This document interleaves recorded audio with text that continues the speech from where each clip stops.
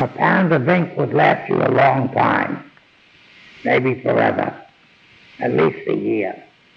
You got these little ointment jars, they were called, in a drugstore. They were little white jars, about an inch and a half high, an inch and a half in circumference, with a little black plastic cap. And you put a little of your powdered color into the jar, squirt a little alcohol or Listerine. We found Listerine didn't evaporate as fast as the alcohol, and your color would stay moist and creamy for a long time. So you'd spray a little of that in, then each tattooer had their own secret little formula. One would say put a little camphor in it, all types of little secrets that did or didn't work. Anyway, that's how you mixed your color. You took an old toothpick or an old needle bar and mixed it around till it became creamy and smooth. The jar would be full, and you'd work all day and the jar would get, say, half empty. You'd just sprinkle a little powder in it. You didn't even need the powder sometimes. Just put a little Listerine in there, stir it, and it would all fluff up and the jar would be full again. And you never changed that ink. It was expensive stuff.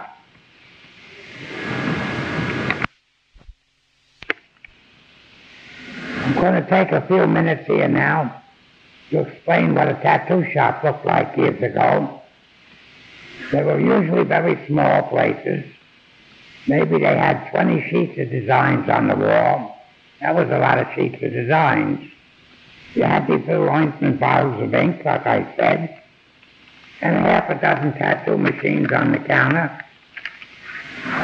You had a porcelain bucket, maybe stood 8 inches high, 5 inches in circumference, that you had water in it. You put a little Lysol in it. Lysol killed germs. And a sponge. And you would wipe down the arm with the sponge, which really felt cool while you were getting tattooed. And you'd rinse your machine out in this bucket, and you never changed the water there till, I don't know, sometimes days. Most of the tattoo shops didn't have running water.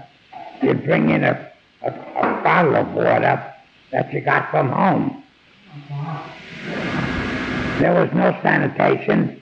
There was no health department. The age to be tattooed in New York was 16.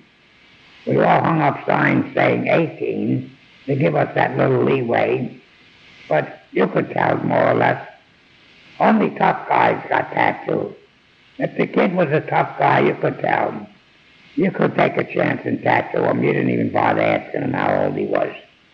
But the baby-fied guys you'd worry about, maybe you tattooed one of them and their father or their uncle would be mad. You didn't worry about getting sued. You worried about an uncle coming back and punching you in the head. And that's what a tattoo shop looked like. The smell of Listerine was in the tattoo shop. As soon as you stuck your head in there, you knew you were in the tattoo shop. The needles you never changed. In early spring, you would sit down. Blackie and Max showed me how to make my needles. You'd make a half a dozen liners and a dozen shaders, and they would last you till next spring. Finally, when the needle got so bad and so broken up and so it was taking chunks of skin out of you when you run it across an arm, when it got that bad, you would change the needle. Otherwise, there was no reason to change the needle. There was a bowl of cherries. When you went to the store, you swept the floor, you thumbtacked your design sheets to the wall, you set up your little table, couple of chairs, and you were open. Things were simple. Tattoos were, and the reason they were 50 cents and up is to compete with Charlie Wagner down on the Bowery. That man kept the prices low. Everybody wanted to get more. I'll talk about that a little later in my book. Now, back to Coney Island. When I wasn't working the weekends with Blackie, I would go down there during the week just to stand behind Blackie and watch his every move. I wanted to learn as much as I could. But Blackie was a good tattooer. Fast, straight lines. He put a little more detail into his tattooing than most of the guys around New York. And I met an array of characters there. Brooklyn Blackie's brother Billy, who Blackie said actually got started tattooing before Blackie. He would come and sit in every once in a while. I'd have nice conversations with Billy. Billy once asked me, "Did you ever tattoo anybody's stomach?" I said, "No, I haven't." Billy said, "When you tattoo a stomach, it's like trying to write on a bowl of Jell-O." He said the way he does it, he took a wooden spoon, stuck it into the guy's stomach, and twisted it to pull the skin tight so that you had a smooth surface to draw on. He was a character too. And Blackie had an older brother, Augie, who used to come and sit in the doorway when Paulie wasn't around. And he also had two younger brothers, twins. They called themselves, they used their last name, Greco, or they called themselves the Greco brothers. And Blackie had a place down by the Brooklyn Navy Yard where the twins were working down there learning the tattoo. And Blackie would talk about a man named Jack Red Cloud. He said he was very helpful with getting him started. He used to have a place down by the Navy Yard. And one day they tore down the building, and Jack Red Cloud packed up his stuff and just disappeared. Blackie said he sure would like to see Red Cloud again.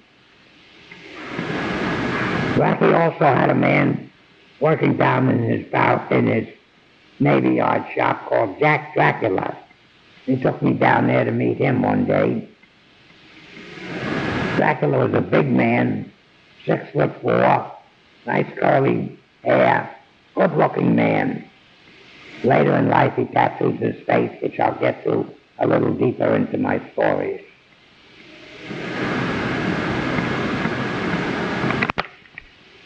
One day while watching Blackie tattoo, into the door walks Max Phelps. Max says, "Hiya, Blackie, I'm back." Max just got back from California. He said, "Wish me luck. I'm going down to paint my place." Maxie had on a nice brown suit.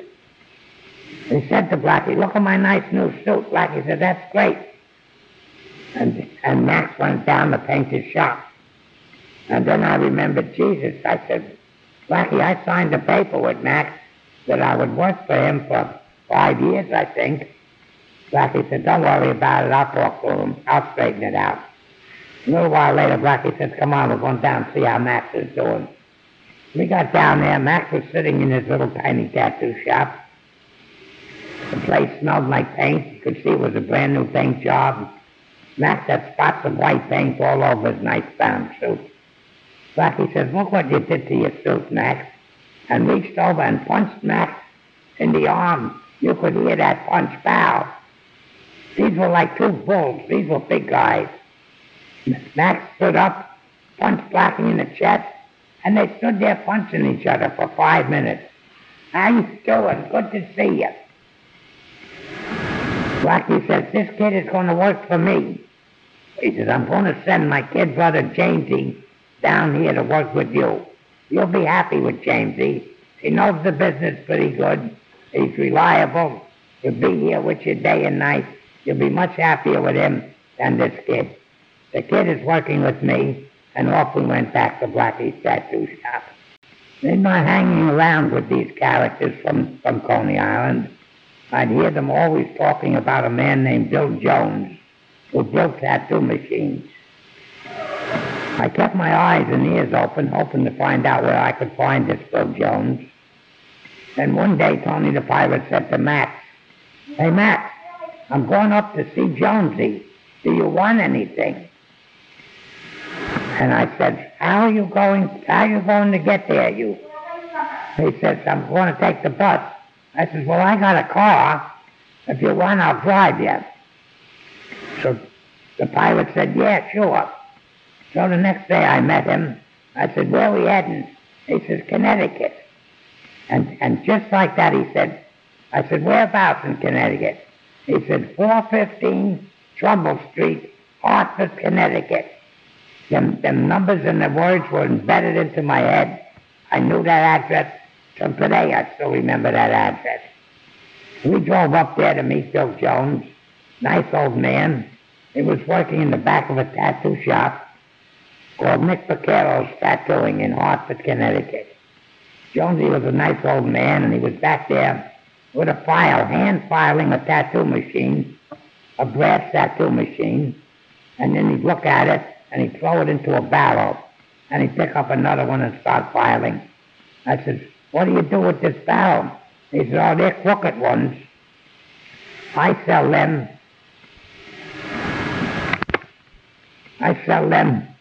to Milton Zeiss. Now, Milton Zeiss was a tattoo artist in Chicago, right outside of Chicago, and he had an ad in the magazines selling tattoo equipment. He had an ad in 2 magazines, Tattoo Science and Popular Mechanics, and he sold the tattoo machines for $25. Bill Jones sold them 3 for $10. Wow, that was cheap. So in meeting Bill Jones, I bought myself $100 worth of tattoo machines, and I said, I need some springs. Do you have any springs? And he reached in a barrel, took a handful of springs, and threw it in my little shopping bag, and said, shh, don't tell Nick. I said, thank you very much. I said, I also would like to get a power supply. He said, I'll build you one. And he says, where do you want me to mail it to? I said, I'll come back. Here's my phone number. Give me a call, I'll come back. I want to get more tattoo machines. And ever since meeting Bill Jones, every spring and every fall, I would send him, $300-500, telling him, give me so many tattoo machines. If you wanted a chrome-bladed one, they were really pretty. They were $5 each. And I'd tell him to send me a pound of color and some springs, some needle bars. Every spring I would do that and pack these tattoo machines into a trunk, which I'll speak about later.